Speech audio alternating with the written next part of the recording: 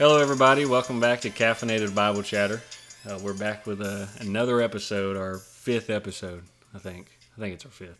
Hope everybody's having a good day today. Thanks for tuning back in. This is Kyle O'Shields, and I'm here with Dylan Brown. How you doing today? Man, I'm doing good. I think I say that exact same intro every single time, and that's okay, because I am who I am. Yeah. By the grace of God, I think that's what the Apostle Paul says. But I'm excited to do this. I think I said this last week, but this is going to be my favorite episode. I'm just ready. I'm nervous. I'm a little nervous over the mic. Not badly, but slightly this time. And the nerves have gone away in just our first few episodes. But as of right now, it's just me and you. So yeah. We'll just see what happens. We'll see where it goes. But I'm excited about this topic, and I think it really can be applicable, and we'll say more about that in a second. But so I'm ready to make it roll. Yep. So if you're just tuning in, last week we hit will the church be raptured before the tribulation? And I think we gave a lot of scripture to really nail down the fact that the church will not go through the tribulation. And then we took a look at there being three different raptures, right? There's the first fruits, the main harvest, which is the church, and then the gleanings, those tribulation saints. So if you missed that one, I would definitely go back and check that one out first. We're going to go into a little more of the rapture here on this one. So if you haven't heard that one before this one, definitely go check that out first. So you can really nail down the fact of us being out of here, the church being out of here before this tribulation thing kicks off. But today we want to get into more of the rapture stuff. I think we're titling this, "Can you know the timing of the rapture?" Yeah. Yep. Can you know the timing of the rapture? So like Dylan said, maybe he's a little nervous about this one, but I think it'll be good stuff. Again, we're going to be going straight to the book, this sword in front of us, right? We're not giving you any of our opinions and stuff like that. We're going to give scripture. We're going to study the scripture, rightly divide what we've been hitting on this whole time. So I guess, Dylan, if you want to. Yeah, so I think that's why I kind of was kidding around about being slightly nervous, is because a topic like this, sort of how I said with I said this last week, and actually I guess it'd be a good way to icebreak it, but it's Revelation chapter 1, verse 3. Okay, because this verse always comes to my mind when we're looking at anything like this, because, and maybe these people don't really exist, but I feel like they do. But it's that I hear that person that takes the approach of, why even look into this kind of stuff? Why even, why'd you teach this kind of stuff in your youth group, or talking about Revelation and stuff like that? Why go through those kind of things? Like, don't we just need to all love Jesus? And I would tell the youth group that I lead, when people say that, just know they don't love Jesus. Okay, okay. I'm kidding a little bit. I would say that in jest to them. I would just cut up with them, but I don't think that's necessarily true for everybody. I'm kidding, but it's easy. This is what I will say. It's easy to look at something to think, boy, that looks really spiritual, or that sounds really spiritual. But this is what I've learned in my short years. I'm still a young guy, but in my short time, I have learned that what's spiritual, or what seems spiritual, is not always biblical. And at the end of the day, the Spirit of God answers to the Word of God. And so in all of this, I think this subject, okay, obviously talking about the timing of the rapture, not trying to just use buzzwords or anything like that. We started this whole deal on end times, and I think this is so important. I think it's so applicable, because if anything, the goal of all this is to show us that time is extremely short. And if you're like me, and like you, Big Kai, people, if they have grown up in our similar type of life, grown up in church, Baptist church, you've heard these things your entire life. I can remember being a kid, and I can remember hearing, preachers get up in the pulpit and they'd say stuff like, "Boy, he could come back tonight." And I always had this thought, and by the way, even after I was saved, I always had this thought, well, gosh, man, I hope it's not tonight. And you know what? I used to hear everybody else hear everybody else say, man, if I could have him come back tonight, it would just be the best thing in the world. And I can honestly say that has not been the way I think most of my life. The reason that I've often thought, well, I wish he would delay. I wish he would tarry a little bit, is because, or at least now what I think is, I'm like, man, I need more time. I need more time to serve the Lord. I need more time to, go all in on the mission. I need more time to lead souls to Christ. I need more time to disciple people. Whatever it may be. Because what I do know is after the rapture, my tail is going straight to the judgment seat of Christ. Yeah. And I would be lying if I said that I'm extremely eager and pumped for that, because I'm not. Yeah. So like I said, if you're like us, you've heard this. My point in saying that was you've heard this stuff of, the rapture is super close. The rapture is around the corner. It's any day now. You've heard those kind of things, so much so, probably if you're like me, that you've become callous to that. And so much, you're so callous, like I'm talking from my perspective now. I've become so calloused at times that now there can actually be current events that literally rock the world. I mean, I don't know if you just remember 3 years ago, but events that rock the entire world, and when somebody says something like, oh, this has some type of spiritual agenda behind it, they think you're crazy. I'm talking Christians. Christians that will say, oh, well, here goes the conspiracy theorist. He's crazy. But yet, you've been hearing your whole life, or I've been hearing my whole life, that Jesus could come at any moment, and yet I'm not correlating the two. I'm not taking that reality, which is a biblical truth, that it is very close, and viewing the world through that lens, because I've become calloused. So, I think in all this, again, where I was going was Revelation 1:3. It says this. It says, blessed is he that readeth, and they that hear the words of this prophecy, and keep those things which are written therein, for the time is at hand. So, according to that verse, the people that, not that we're going to only look in the book of Revelation tonight, because we're not. We're looking all over the place. But a lot of this stuff obviously is stuff that is end times, and we'll find ourselves in Revelation quite a bit. And so, at the end of the day, man, blessed is he that'll do those things. Blessed is he that will study these things out. Blessed is he that'll take these things and actually find application in these things, and therefore it challenge and change their life here and now. Because at the end of the day, if our doctrine, just like we talked about a couple weeks ago, that wrong doctrine leads to wrong practice. Okay, well, if our right doctrine doesn't lead to some right practice, we're missing something. And so if I can look at this subject and it not move me to serve Christ, and it not move me to press into my Christian life and to surrender further to Jesus Christ, then I'm missing something. And so it really is simply that for me, is it challenges me and motivates me to get out of my carnal American way of thinking and to think, good night, Dylan.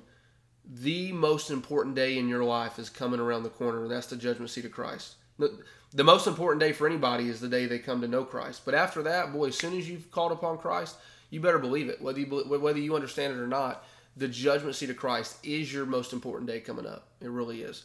So, that was a long, big cowboy. This thing may be 2 hours. Yeah. Okay. Hopefully not. But that would, so this is the way I would start this. There's so much to say.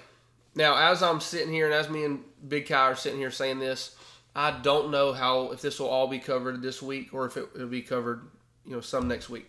We got a lot of stuff to say, and that can be scary, because I just said a lot about nothing 5 minutes ago.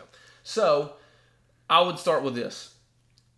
We're talking about the timing of the rapture. That your first thought, most likely, good chance, is that that's a crazy idea, because there's a certain verse that everybody always goes to. It's a lot of people's life first, I think. We'll get to that in a second. Talking about the day or hour. A lot of people quote that verse. So you're probably thinking, okay, well, Dylan, I already know the answer to that. No, we can't know the timing of the rapture. Okay. Well, timing for sure is a broad word. So we'll get into that in a second. But I'll say this. I will say this. I think that the book that we have, that me and Kyle are holding in our lap, the Word of God, I think it's an extremely powerful book. And I think that there's more information in this book than even has been Like, we have only scratched the surface. You take the smartest biblicists that you maybe have studied behind, I believe they've just scratched the surface. I believe there's just it's truly like Proverbs 2 talks about. It's precious silver. It is so valuable, and there's so much here. So I want to start off with this verse here, Proverbs 25:2. Proverbs 25:2, and Big Guy, if you want to go to Revelation 1:6. All right. But it says this, Proverbs 25:2 says, "It is the glory of God to conceal a thing, but the honor of kings is to search out a matter." I'm going to read that one more time. It is the glory of God to conceal a thing. Now notice that. According to this, God is not only interested in hiding some things to the obvious eye, but it glorifies him. Okay? But, that's a conjunction, the honor of kings is to search out a matter. So the very thing that God conceals, it is an honorable thing for kings to search those matters out. Okay, well, you're just sitting there thinking, well, Dylan, that's great, but I'm not a king. Well, according to the New Testament, according to Revelation 1:6, you actually are if you know Jesus Christ. And Big Cal, you got that verse? And hath made us kings and priests unto God and his Father. To him be glory and dominion forever and ever. Amen. Okay, so in this, man, my point in all this is, as we study out a subject like this, there is no place that we can go. And it's not like God has laid out in the book of Revelation. Okay, Revelation 3 verse 1, it says that the rapture is going to be in this timing. No, that's not in the Word of God like that. Okay, but according to Proverbs 25:2, there are some things that God has concealed. Now, where would he conceal those things? Well, he would conceal those things in the very place that he communicates with his people. How does he communicate to us? He communicates to us through the Word of God. And so it's our honor as kings and priests of Jesus Christ, it's our honor to search out those matters so that we may find those things. Okay, that's what the Word of God says, not what, of course, me or Kyle have said. Okay, so that brings us to our famous verse we love so much, 2 Timothy 2:15, which says, "Study to show thyself approved unto God, a workman that needeth not to be ashamed, rightly dividing the word of truth." And Kyle, if you want to go to 1 Corinthians 2, and we'll read a bunch there, verse 7 through 13. But in our verse we love so much, 2 Timothy 2, again, what is the command? It's to study. So, in other words, there are some things in the Word of God there's some things in the Word of God that he puts on that are low-hanging fruit. Okay, New Testament salvation, you don't have to dig really hard to find that. It's a low-hanging fruit. The very aspect of the gospel, the death, burial, and resurrection, you don't have to go deep diving to find that. It's just right there. Okay, but according to this, according to Proverbs 25, according to the very principle of studying of 2 Timothy 2:15, there are some things that he has put a little bit higher up, or he has put a little bit deeper in the soil that takes a little bit of digging. But man, according to Proverbs 25, according to 2 Timothy 2, if we'll study, if we'll take ownership to search out those matters, man, it's an honorable thing. And I believe God reveals things to people as they begin to study out those things in that way. Okay? And that's simply what we want to try to do here with you right now, is study this thing out. Not from human reasoning, not from what we've heard all our life, or you've heard all your life, or what your grandma said. And I love grandmas. I was actually talking about that to Cal the other day. Like, I've said a couple grandma. I love grandmas. I don't know where that comes from, so I'm sorry. If your grandma out there listening, we love you. And we need you. All right. But we wanted to study this thing out, okay? And so that's our whole goal. So that brings us to 1 Corinthians chapter 2, which Kyle has. And this tells us how we're to study. And we've talked about this before, about this comparing Scripture with Scripture thing. But listen to this, the entire section of verses that Kyle reads, verse 7 through 13. Again, in 1 Corinthians chapter 2, which lays out how we get the wisdom of God. All right, verse 7. But we speak the wisdom of God in a mystery, even the hidden wisdom, which God ordained before the world unto our glory. Verse 8, which none of the princes of this world knew, for had they known it, they would not have crucified the Lord of glory. Verse 9, but as it is written, eye hath not seen nor ear heard, neither have entered into the heart of man the things which God hath prepared for them that love him. Verse 10, but God hath revealed them unto us by his Spirit. For the Spirit searcheth all things, yea, the deep things of God. Verse 11, for what man knoweth the things of a man, save the spirit of man which is in him? Even so the things of God knoweth no man, but the Spirit of God.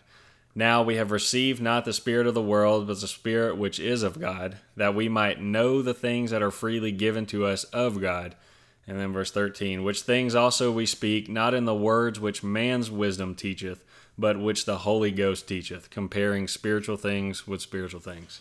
And so the reason I go there is this context is talking about the wisdom of God. And once a man is saved, they have access to the wisdom of God. But according to this passage, the wisdom of God only comes from the Spirit of God. Okay?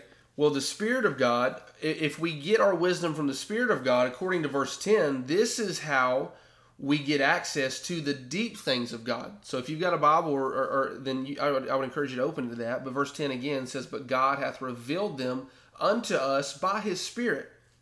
For the Spirit searcheth all things, yea, the deep things of God. So the way that we get access to the deep things of God is by the Spirit of God being our teacher. So it's not just human reasoning. It's not us figuring something out because somebody's so smart or whatever. It's the Spirit of God being the teacher. Well, how does the Spirit of God teach us? That's what we need to figure out next. Okay, if he's where we find the deep things of God. Well, the Spirit of God teaches us, according to verse 13, it says, which things also we speak, not in the words which man's wisdom teacheth, but which the Holy Ghost teacheth. That's what we want. Comparing spiritual things with spiritual, which is Scripture with Scripture, according to John 6:63, which says that the words of God are life and spirit. So, man, this is how we do it. This is how do we study? We study by taking words and running references, seeing where those words are found in other places in the Bible, taking phrases, seeing where those phrases are used in other places in the Bible, and that's how you run cross-references. And that is how you study the Bible, and that's how you get some deeper things or some of the stuff that's not the low-hanging fruit, if you will. Okay, and again, God's no respecter of persons. If somebody has the Spirit of God, whether somebody's a pastor or whether somebody knows Jesus Christ and they work a 9-to-5 somewhere else, that doesn't matter. God is no respecter of persons. We all have access to the Word of God, and if we have the Spirit of God inside of us, he wants to be our teacher. Okay, so in my last verse, and this has been a long intro, so I'm sorry, but this will be my last verse, showing how we plan to do this. Isaiah 28:10. I'm just showing you God's method and how he teaches on the deep things. Isaiah 28:10 says, for precept must be upon precept, precept upon precept, line upon line, line upon line, here a little and there a little.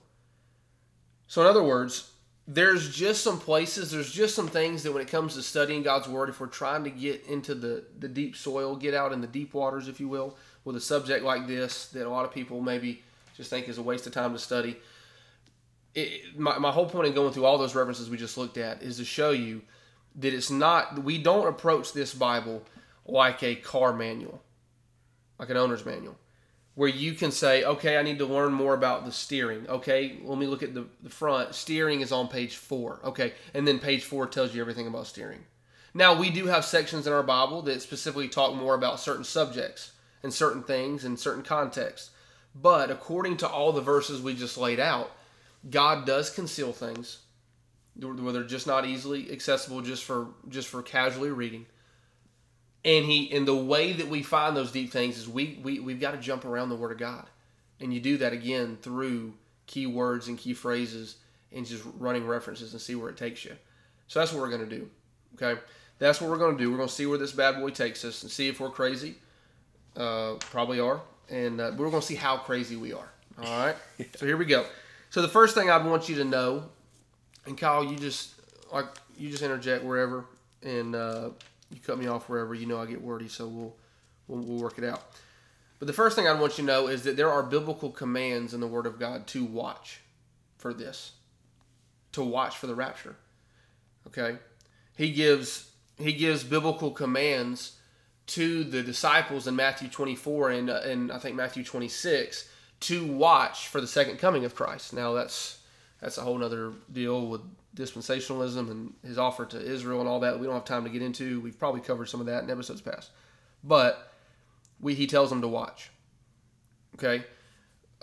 He tells the church to watch in 1 Thessalonians 5:6. So let me go there real quick.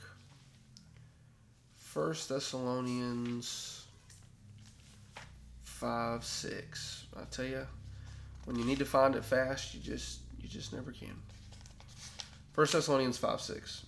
And it says, "Therefore let us not sleep, as do others, but let us watch and be sober."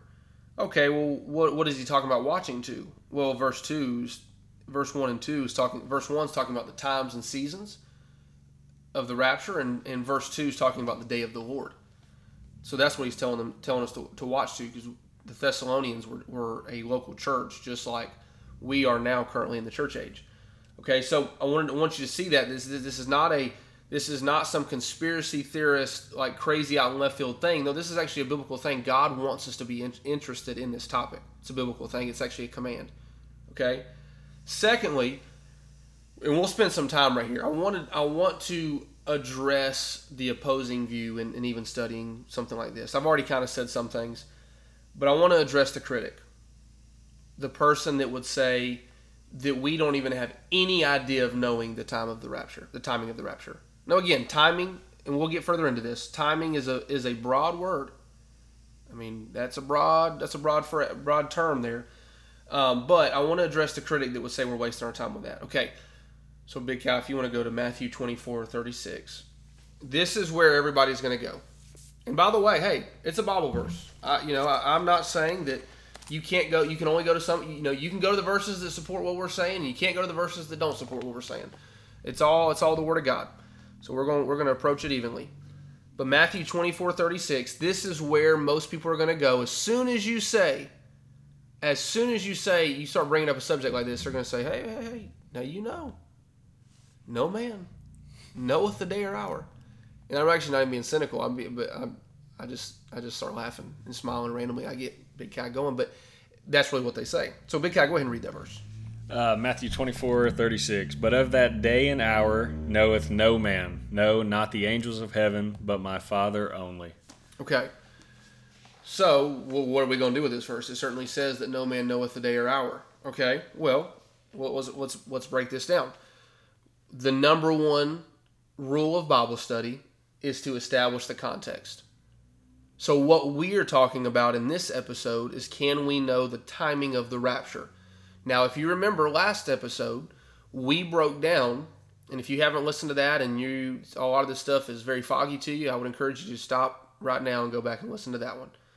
But if you know the differences, and you've gone back and listened to that episode, then we laid out that there is a great difference between the rapture and the second coming of Christ. Huge difference. And last week we broke that down and talked about the tribulation in between and all those things. Okay. So I say that to say this: when you look at the context of Matthew 24, and Big Kyle, I'll get you to read a few references in Matthew 24, but I want you to notice what Matthew 24 is talking about. Matthew 24 is not to a church. Matthew 24 is actually before Christ has even died. So remember, the church age doesn't start until the death of the testator, which is Jesus Christ. But I want you to see, let's see what Jesus is talking about here in Matthew 24. Big Cow, read verse 21 if you would. 21, Matthew 24. For then shall be great tribulation, such as was not since the beginning of the world, to this time, no, nor ever shall be. Okay, so there's the tribulation. So this is not talking about the church, because we'd established biblically how the church is not going to be here during the tribulation. And again, see last episode for reference for that, if that is something that you don't agree with or haven't listened to. Okay. Secondly, Big Cow, read verse 29 of that same chapter. 29, immediately after the tribulation of those days shall the sun be darkened, and the moon shall not give her light, and the stars shall fall from heaven, and the powers of the heavens shall be shaken. Okay, so we have the tribulation going on in verse 21. Great tribulation. No time like it before, no time like it after. No doubt about what he's talking about there. Okay, then we have the ending of the tribulation in verse 29. And then Big Cow, read verse 30 if you would. And then shall appear the sign of the Son of Man in heaven. And then shall all the tribes of the earth mourn, and they shall see the Son of Man coming in the clouds of heaven with power and great glory. Okay, so the verse that we read initially, the day, this no man knoweth the day or hour, that is Matthew 24:36. The references we just read are verse 21, verse 29, and then verse 30, which is the second coming. Not the rapture, but the second coming. So what are we going to do with Matthew 24:36? Well, we're going to place it in its right context. And in its right context, he's saying that no man can know the day or hour of the second advent, of the second coming of Christ. This is not the rapture. And so for somebody, and again, I'm just trying to be honest with you, for somebody that would say we can't know the timing of the rapture because of this verse, or because we can't know the timing of the rapture because we can't know the timing of the second advent, well, that's human reasoning. That's not biblical. That's not what the verse says. The verse says that no man can know the day or hour of the second coming. That's the context of Matthew 24. Okay, so that would be my first thing I would want to lay out for that verse. Okay, the second thing, and we're only spending a lot of time for this verse again because people are not wrong for thinking this. I think the very same thing. As soon as I think about this subject, my mind goes to this verse. But secondly, not only is this a second coming context and not a rapture context, but I want you to notice the very wording of this verse. Okay? Again, we believe that every word of God is pure. We've said that so much on this podcast so far, but that we believe, in every single word. We don't believe that we just have the thoughts of God or the general ideas or the principles. No, we believe we have God's words. Because in Matthew 4:4, he tells us that we're to live by them, to live by every word of God. So if he tells us to live by every word of God, but then doesn't give us every word, I think that's a bad deal. That's an unfair trade. If I'm going to be judged for that and I don't have it, I'd be a little upset. I'm going to be honest. So I want you to notice the very wording of this reference. That it says that no man knoweth, here it is, the day or hour. Now that's pretty specific. Okay, now again, we said that that's the second coming, that's not the rapture, but let's just pretend to give the opposing view every benefit of the doubt. Let's just pretend this was a rapture, which it's not. But let's pretend it was. Would it make you uncomfortable? Or does it make me uncomfortable if somebody were to say, hey, Dylan, I don't think I could pin down the day or the hour, but I think I may be able to pin down the year. Now, let me just say this before somebody hits pause and thinks I'm crazy. I don't know the year. Okay, there's a spoiler. If you were waiting for this whole episode for me to tell you a year, not that you think I'm that smart anyway, or that Kyle's that smart, but if you were waiting to hear our prediction on the year, I don't know a specific year. Okay, I do think there may be a cutoff year. We'll get to that. You guys tune into the end for that. But I don't know a specific year. Okay, but again, if we're going to take the very words literally, it says day or hour. Okay, so that's something to consider. But again, nonetheless, it's still a second coming context. Okay, and then thirdly, I want to do this. Kyle, if you want to keep Matthew 24:36 in your hand, and I'm going to go to Revelation 3. So how do we interpret Scripture? How do we study Scripture? By comparing Scripture with Scripture. So everybody loves Matthew 24:36. Nothing wrong with that. Absolutely, it is Scripture as they come. Okay, but I want to compare it with Revelation 3:3. So Kyle, if you want to read Matthew 24:36 one more time. Yep. But of that day and hour knoweth no man, no, not the angels of heaven, but my Father only. Okay. So according to that, no man, second coming, no man knows the second coming day or hour except for the Father. Okay. Now this is before the cross. This is a certain time period. Okay. But I want to read you another reference in Revelation 3:3. And it says this: Remember therefore how thou hast received and heard, and hold fast and repent. If therefore thou shalt not watch, remember I said there's commands to watch. Here's one of them. If therefore thou shalt not watch, I will come on thee as a thief, and thou shalt not know what hour I will come upon thee. Now that's a mighty huge reference right there. Because what it is, there's a command to watch, to hold fast, to repent. there's this command to be essentially be sober-minded and to watch, to make sure our life is in the place it needs to be as we're watching, okay, for the Lord. But he gives this contingency on how we do, or what we do with that command. And the contingency is that if we don't watch, he'll come on us as a thief, and we won't know what hour he will come upon us. So you already know where I'm going with that. But the very reverse logic, if he's going to give us a command, we have the free will, obviously, to not obey that, and we won't know what hour he'll come upon us. But the reverse side of that is that if we will do this, if we will watch, if we will repent and hold fast if need be, what's the flip side of that? That we can know what hour he will come upon us. Now, I'm not reading anything into that verse. Again, you look up this verse for yourself. I don't know what it would say in another version, but in a King James version, look up Revelation 3:3 and read it for yourself. And it's clearly laid out there. So, that brings us to this. Because Matthew, we seemingly have what seems like a contradiction. Matthew 24:36 says that no man knoweth the day or hour. And then Revelation 3:3 says that if someone doesn't do these things, they won't know the day or hour. Or they won't know the hour. Sorry, it uses the hour specifically there. So what are we going to do with this contradiction? Well, I think it brings us down two roads. Because we don't believe there are any contradictions, by the way. We believe our Bible is perfect. For one,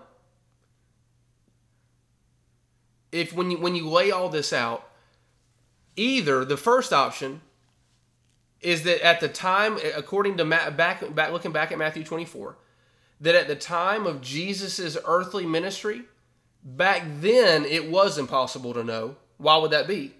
Well, because the Jews' invitation was still pending.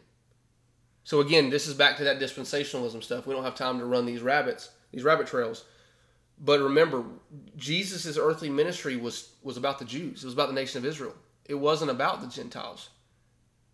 Okay? And he offers them this to be their Messiah.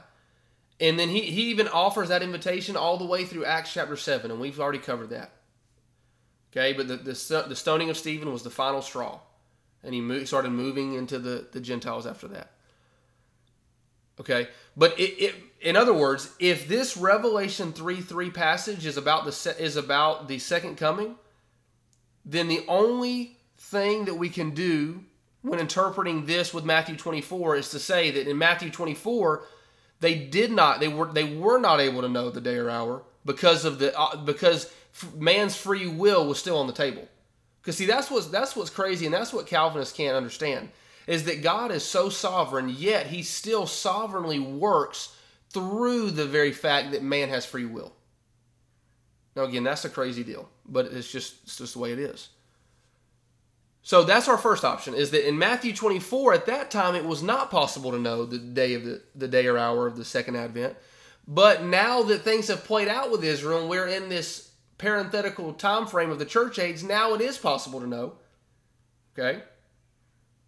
Or, and this is the second one's where I lean, I don't believe any man knows the day or hour of the second coming. But where I lean is that this reference in Revelation 3:3 is talking specifically about the rapture. You got one way or the other. It's either talking about the second coming or it's either talking about the rapture. If it's about the second coming, then that deal in Matthew 24 is done away with because of how the things with the nation of Israel have played out. But again, if we're going to say that was through and through, all the way through, that no man will ever know the day or hour of the second coming, well, then Revelation 3:3 has to be talking about the rapture. Okay, so why do I believe it's talking about the rapture? Well, if you look at verse 4, Big Cal, you got Revelation, go to Revelation 3, verse 4, if you would. You read it now? Yeah, go ahead. Revelation 3:4, Thou hast a few names even in Sardis, which have not defiled their garments, and they shall walk with me in white, for they are worthy. Okay, so why does this make me think that verse 3 is talking about the rapture? Well, the first 3 chapters of Revelation are talking to churches. Now, I will say this. These references, Revelation 1 through 3, it has a church age application, but it also has a tribulational application. Okay, I don't have time to get into that, but it does. But in this, when you study out the very fact that this same audience he's talking to in verse 3, he's telling them to watch, and so, if they don't, they won't know what hour he's coming upon them. He also tells them that these people, they have garments, and if in verse 4, and if you study out this word garments, and we'll hit a few references. Big Cal, if you want to go to Revelation 3:18, I'm going to go to Revelation 4:4.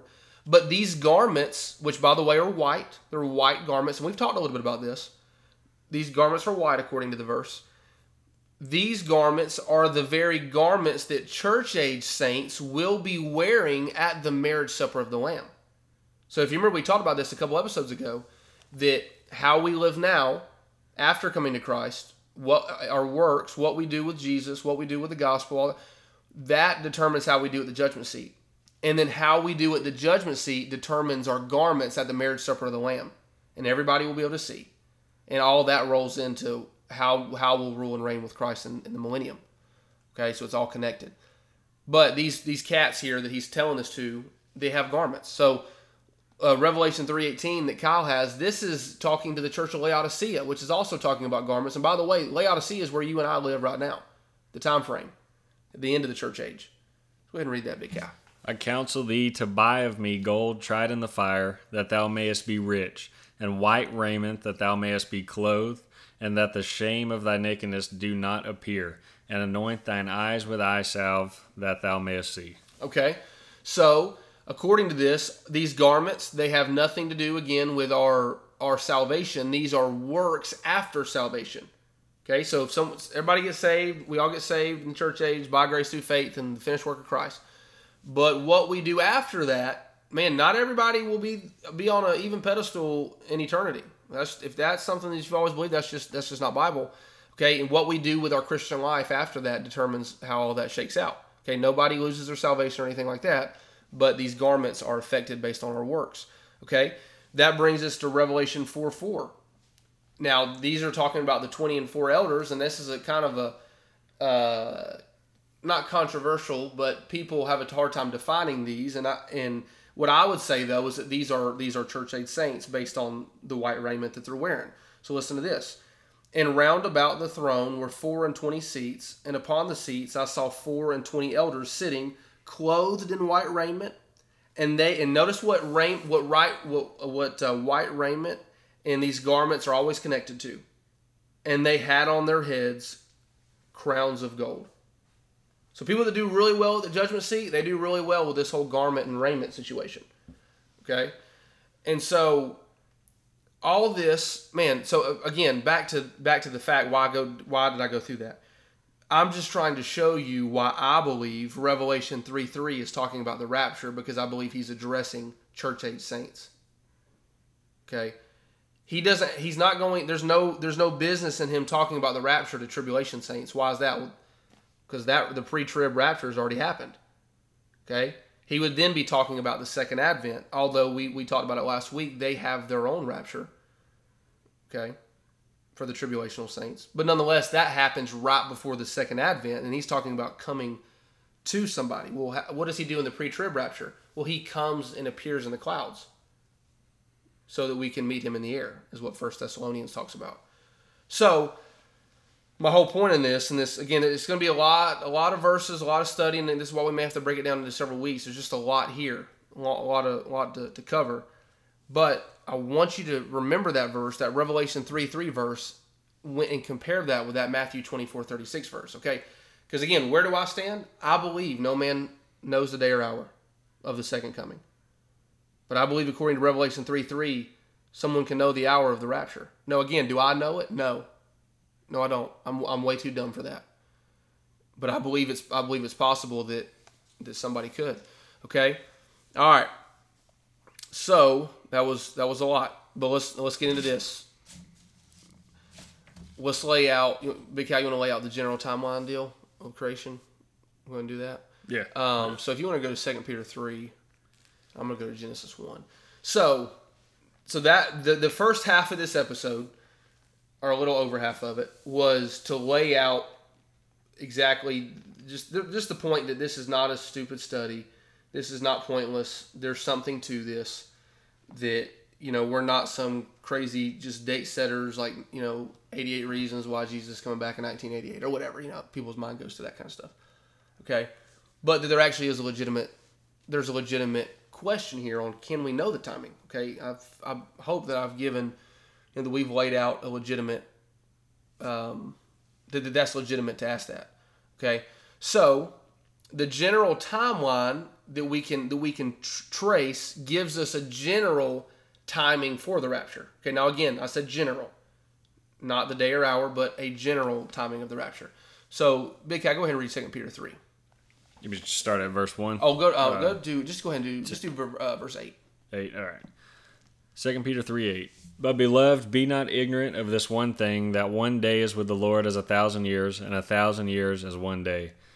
Verse 9, the Lord is not slack concerning his promise, as some men count slackness, but is long-suffering to usward, not willing that any should perish, but that all should come to repentance. Verse 10, but the day of the Lord will come as a thief in the night, in the which the heavens shall pass away with a great noise, and the elements shall melt with fervent heat, the earth also and the works that are therein shall be burned up. Verse 11. That's good there. Yeah, so, okay, and again, day of the Lord, verse 10 there, day of the Lord, what's that? That's the second coming of Christ. Day of Christ is the rapture. Keep that in the back of your mind, too. Okay, so that key verse there, verse 8, he said, hey, man, be not ignorant of this one thing. Like, if there's one thing that I don't want you to miss, it's this, and that is that one day with the Lord is as 1,000 years, and 1,000 years as one day. Why is that important? Okay, well, because what we believe is that the very creation account in Genesis chapter 1 and the beginning of chapter 2, that it lays out all of human history. That's what we believe. Why do we believe that? Well, because one day represents 1,000 years with God. And what do we have in creation? There are 7 days. Okay? Now, we're not just throwing something up there like, let's just try that out. Well, there's reasons for that. The 7 days correlate with human history. Okay? This is why I say that. Okay? We believe that Christ would have come. So essentially what we're saying right now is that we believe the earth is around 6,000 years old. And we do. That's what we believe. Okay? But so we believe this, that Christ came. We know this, that Christ came 2,000 years ago. So that would be around the 4,000th year. Okay? Well, now if you equate that year with as a day and a day as 1,000 years thing of 2 Peter 3:8, and you cross-reference that to the creation account in Genesis 1, there's some interesting things we find. What we find is that the sun, the sun, okay, the very sun that we look at, the light, the greater light, that was created on the 4th day. Okay, what would that represent on the timeline? Well, that would be around the 4,000th year. Okay, note, so Genesis 1:16, and God made 2 great lights, the greater light to rule the day and the lesser light to rule the night. He made the stars also. Okay, well, so what we believe is that represents the 4,000th year when Jesus came to this earth. Well, you're thinking, well, Dylan, you're comparing the sun with the son. Well, we are, but the Bible also does that. Malachi 4 verse 2 says, but unto you that fear my name, this is where you'd have to follow along and look at it in the King James Bible. But it says, but unto you that fear my name shall the Son of Righteousness. Now you're probably thinking that says son, but if you're just listening, but our King James Bible says capital sun. But unto you that fear my name shall the Son, sun, of righteousness arise with healing in his wings. That's a person. Is Jesus. And ye shall go forth and grow up as calves of the stall. Okay? So the Bible is comparing the son with the sun.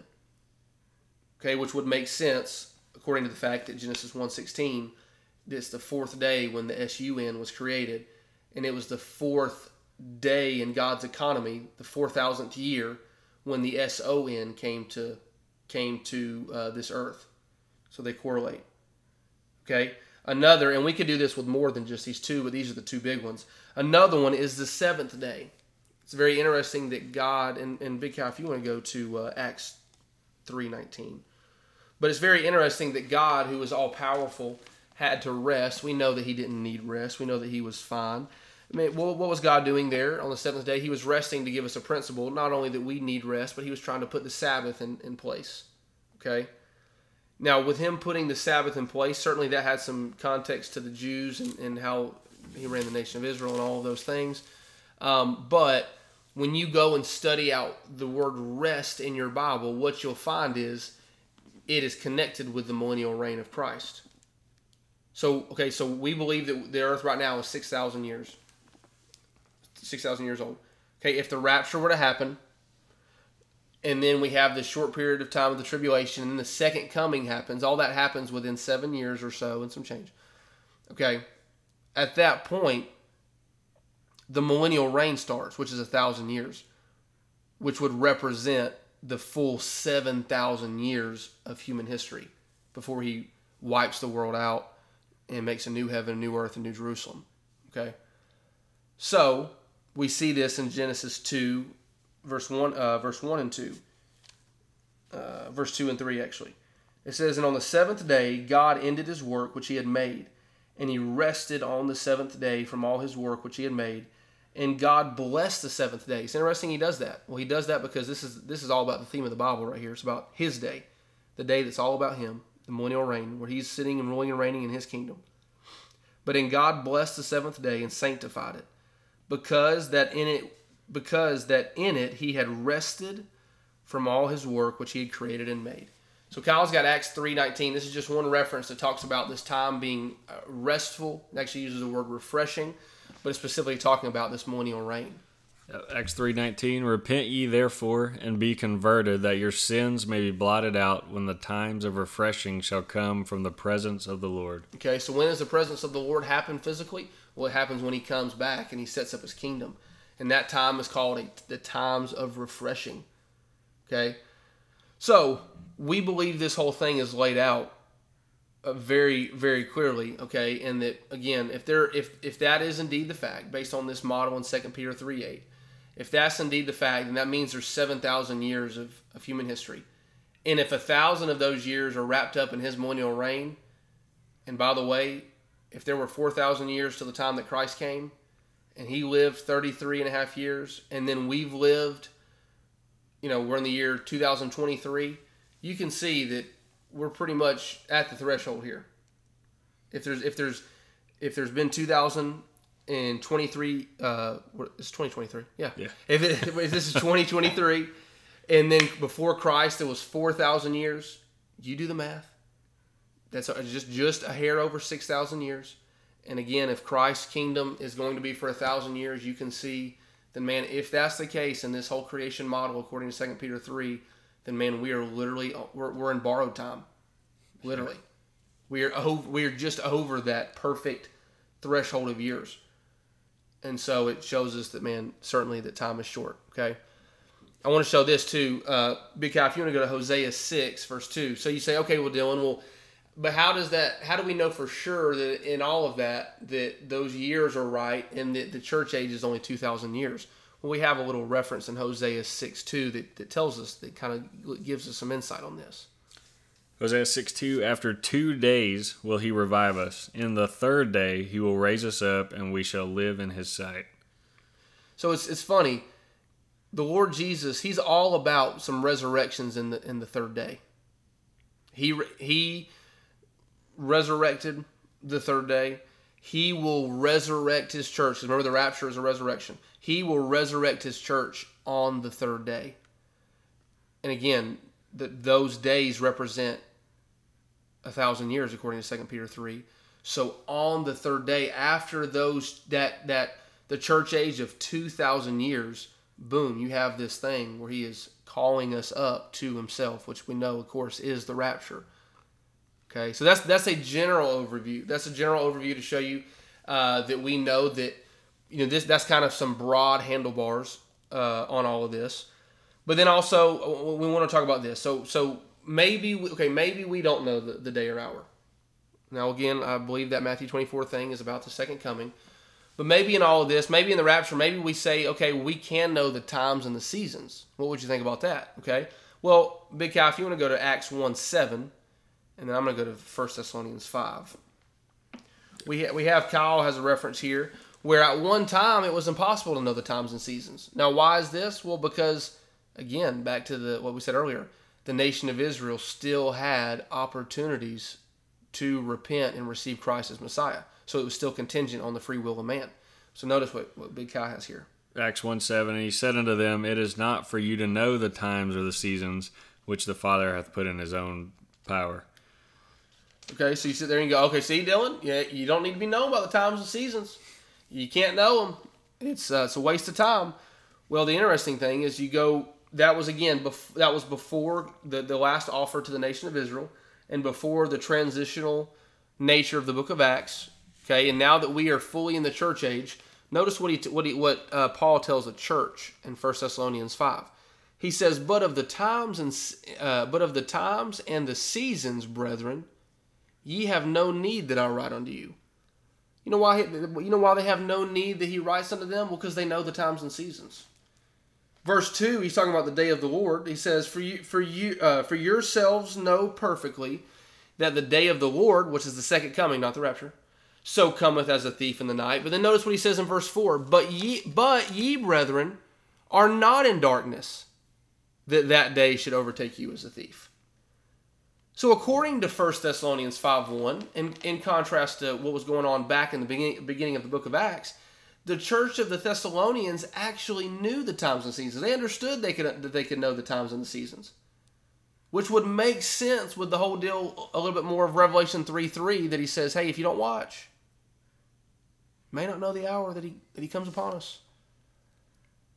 Okay, and so that brings us to, this is where we're going to start getting weird. You're thinking, boy, that's scary because it's already been weird. Big Cat, if you want to go to Song of Solomon, chapter 2, verse 10 through 13. And if you're still with us right now, you're thinking, boy, they're busting out some Song of Solomon references. That's unique. But we are. Now let me set the context of Song of Solomon. Song of Solomon is about Solomon and his Gentile bride. We believe because we believe there's 3 layers of application: the historical application, the doctrinal, and the devotional. We believe that devotionally this is a picture of Christ and his Gentile bride. The whole book of the Song of Solomon. Okay, Christ, right? He is called the son of David. Solomon is called and is the son of David. Okay, Solomon was married to a Gentile bride. What are we? We are Christ's Gentile bride. We according to Ephesians chapter 5, we are his bride. We're the bride of Christ. Okay? And so there's some interesting things here that we can pull from in Song of Solomon chapter 2. So just check out this reference here. Starting in verse 8 of Song of Solomon chapter 2. The voice of my beloved, behold, he cometh leaping upon the mountains, skipping upon the hills. My beloved is like a roe or a young hart. Behold, he standeth behind our wall. He looketh forth at the windows, showing himself through the lattice. Verse 10, My beloved spake and said unto me, Rise up, my love, my fair one, and come away. For lo, the winter is past, the rain is over and gone, the flowers appear on the earth, the time of the singing of birds is come, and the voice of the turtle is heard in our land. In verse 13, the fig tree putteth forth her green figs, and the vines with the tender grape give a good smell. Arise, my love, my fair one, and come away. Okay, so according to this, the son of David is telling his Gentile bride to rise up. And when does this happen? It's happening according to this. It's happening, and we're talking about times and seasons, and I want you to take those 2 words literally. According to Song of Solomon 2, he is telling his Gentile bride to rise up after the winter has passed. Things are blooming. Things in nature are moving. And what we know that's spring. That's springtime. Okay, so what are you saying, Dylan? Well, we don't claim to know the day or hour, and we don't claim to know much else. I'm going to be honest. We don't claim to know a lot of things. But what we do believe is, by comparing Scripture with Scripture, is that we believe that the rapture of the church will happen in the springtime. Now that's just big. I don't know how anybody's receiving that. I don't know. Yeah. I actually have written here in my Bible for this is you already said springtime, but for lo, the winter is past. Right. Well, the last month of winter is March, yep. Right? That it says the rain is over. what did it say, April That's showers. Right. Absolutely. Where's it? And gone. Verse 12, the flowers appear on the earth. Mayflowers brings Mayflowers, Absolutely. right? April showers brings Mayflowers. So all this means, well, I mean, we're getting into end of May, early June, you know? Absolutely. Yeah, so what we're saying is, now, for our position, the good news is, because we get a little nervous about the judgment seat of Christ, like I said at the beginning of the episode, is we're past late May and early June. Okay, now, look, I get it. One of the biggest problems people are going to have with this is the whole thing of the imminency of Christ, of the return of Christ.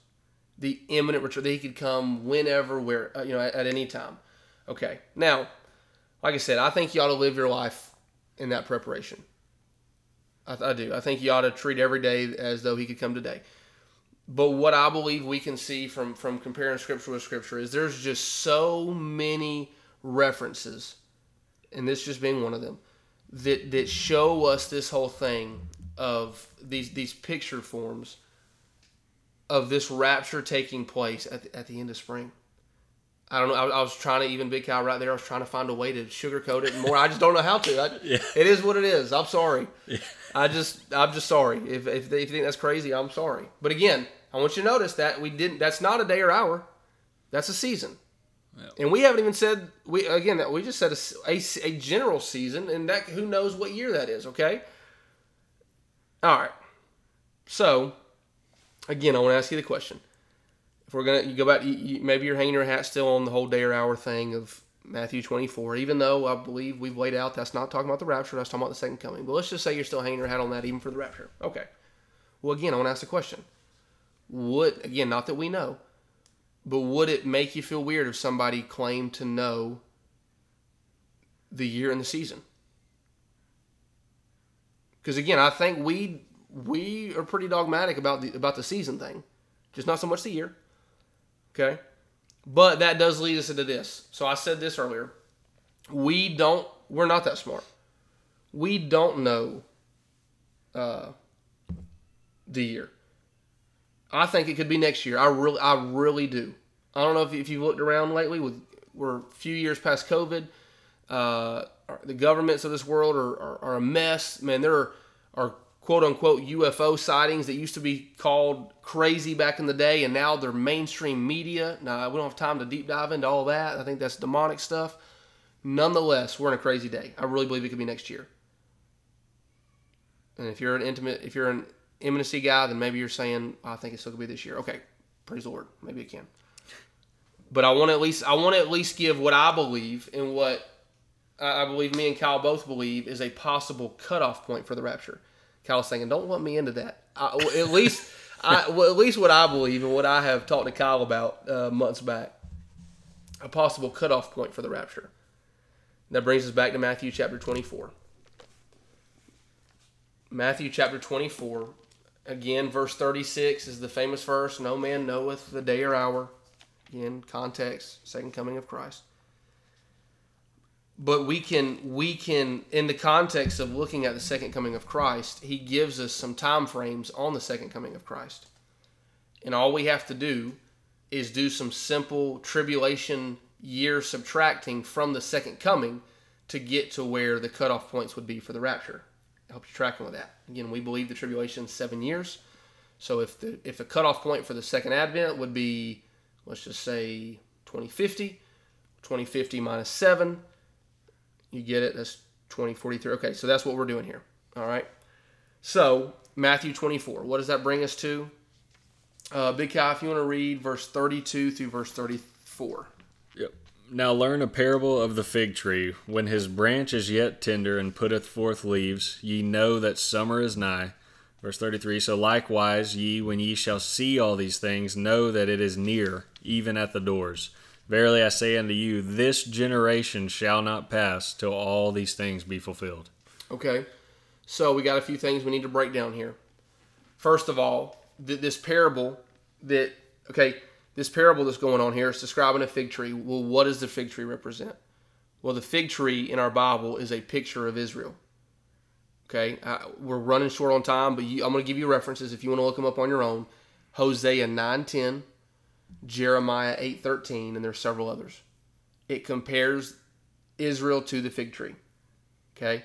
So what it's saying here is that this fig tree, that Israel, in this picture he's given us, that at this time, Israel is starting to bloom.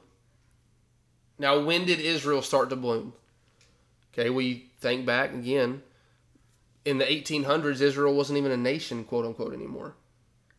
But when did they become a nation again? Well, they became a nation in 1948. If nothing else, that's for sure some blooming. They were scattered across the globe and became an actual nation again. That's never happened like that in world history before. Not exactly the way it did with Israel. Okay, so again, our reference point is 1948 for that. Okay, this fig tree is starting to bloom. All right. Now notice he says in verse 34, when this blooming starts to happen, that when that happens, that this generation shall not pass till all these things shall be fulfilled. Now there are some people that believe that Jesus was talking to the generation that was on earth at that time, the disciples. Well, we know that wasn't the case because the disciples died. Okay? So what he's referencing there is very clear. It's not complicated. But what he is referencing there is the generation that saw Israel begin to bud. So again, when did Israel begin to bud? 1948. So this generation, that generation that saw Israel begin to bud. Okay?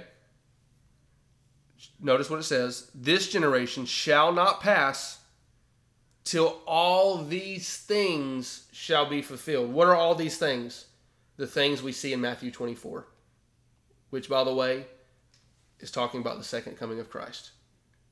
So, if we've broken this down right, and by the way, I believe passionately, without a doubt, that we have in this Matthew 24 deal. According to this, the generation that saw Israel begin to bud, again, 1948, that same generation will see the second coming of Christ. Because that's what he's talking about in Matthew 24 is the second coming, the tribulation and the second coming. That same generation that saw Israel do that will see the second coming of Christ. Okay, so now now we got to figure out what's a generation, Dylan. A generation could be anything. Generation could be 50 years. Generation could be 200 years, whatever. Okay, well, what do we always do? We're going to let the Bible define what a generation is. So that brings us to specifically 3 references. And Big Cal, if you want to go to Matthew 1:17. Yeah. And I'm going to go to Psalm 90. You go ahead and read it. Matthew 1:17. So all the generations from Abraham to David are 14 generations. And from David until the carrying away into Babylon are 14 generations. And from the carrying away into Babylon unto Christ are 14 generations. So 14 times 3, that's 42 years. Yep. Through that verse there. So we've got this definition of generations being 42 years. Okay. Well, so could that be the generation? Well, some simple math. 1948 plus 42. 1990. That'd be 1990, which again, that's the second coming, not the rapture. Which would mean if you subtract 7 years from 1990, it would have been 1983. And oh boy, if we're still here, what in the world's going on? Right? Okay, so it can't be that. It can't be 40 years. Okay. Well, that brings us to another reference, which is Psalm 90, verse 10. Which says, the days of our years are 70 years and 10. That's 70 years. And if by reason of strength they be 80 years, yet is their strength labor and sorrow, for it is soon cut off and we fly away. Okay, so according to that reference, which by the way, that's how we would describe a generation nowadays, I think. The average life expectancy anyway is 70 to 80 years. So that's what he's saying there. Okay, well, it can't be 70 years. Because again, I'm going to have to pull my calculator here for this episode. 2018. That means the second coming would have been 2018. Second coming, right? Yeah. Yeah. Which again would have made the rapture at 2011, which by the way, I can remember as a kid, some people thinking it was going to be 2011, and I see where they're going with that. I'm just saying. But that would have had the second advent at 2018 and the rapture at, again, not as specific years, but as cutoff points. Like it could have happened 5 years before that, but that was again the final cutoff. Okay, don't lose track of that. Okay, but let's just say it's 80 years on the high end of that generational layout.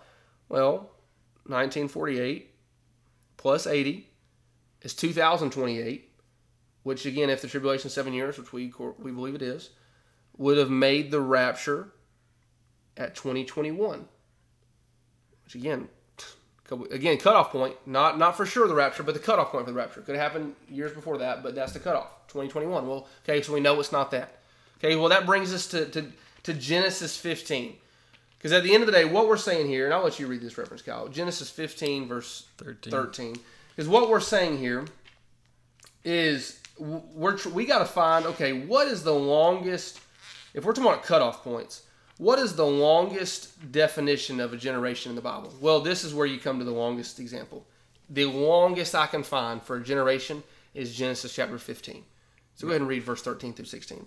Genesis 15:13, and he said unto Abram, Know of a surety that thy seed shall be a stranger in a land that is not theirs, and shall serve them, and they shall afflict them 400 years. And also that nation whom they shall serve will I judge, and afterward shall they come out with great substance. I got to read down to 16. Yeah. And thou shalt go to thy fathers in peace. Thou shalt be buried in a good old age. But in the fourth generation they shall come hither again, for the iniquity of the Amorites is not yet full. Okay, so he's saying that the captivity would last for 400 years. And then in verse 13. And then in verse 16, a few verses down, he says that the captivity ends after the fourth generation. So it's some simple math. If it's 400 years and he's equating that to 4 generations, then he's equating a generation to 100 years. Yeah. Again, that's the longest generation. 100 years is the longest generation if you can find a longer one, clearly laid out in Scripture, send us an email. Okay, we'd love for you to do that. All right, send us an email, or if you know us personally, then holler at us in public. People like to do that too. All right, so let's do some math. 1948. We're talking about cutoff points. We're not talking about specific years. We're talking about cutoff points. 1948 plus 100. I'm going to get my calculator out for that. That's 2048. Again, that's the second coming. That's a cutoff point for the second coming. If we're going to take this Matthew 24 thing for real, you subtract 7 years for a tribulation, that brings you to 2041. So, do I think I know the year? No. I think it's going to be in the late spring. I won't be honest enough to say I believe that. But I don't know the year. Big Kai doesn't know the year. If he knows it, he's been holding out on me. I'll be honest. He's been holding out. He may have to bust that out next episode. But in all of this is honestly my desire. Like I started off with. Let's just say those things we just laid out are accurate. And I honestly, I wouldn't say them if I didn't think they were. I believe that we've clearly laid those things out in Matthew 24. As far as a cutoff point, we've clearly defined the longest possible generation that you can find in the Bible. Because the Bible is a self-interpreting book. Let's just say the cutoff point of the second coming is 2048. And let's just say that means the cutoff point of the rapture is 2041. Again, the cutoff point. Well, that means, man, at most, if that's true, at the most, we've got another 18 years. Now, I'll be honest with you, I think it's going to be way sooner than that. I really do. But let's just say we got 18 years. I'm 28 years old. That means I'm not even going to reach 50.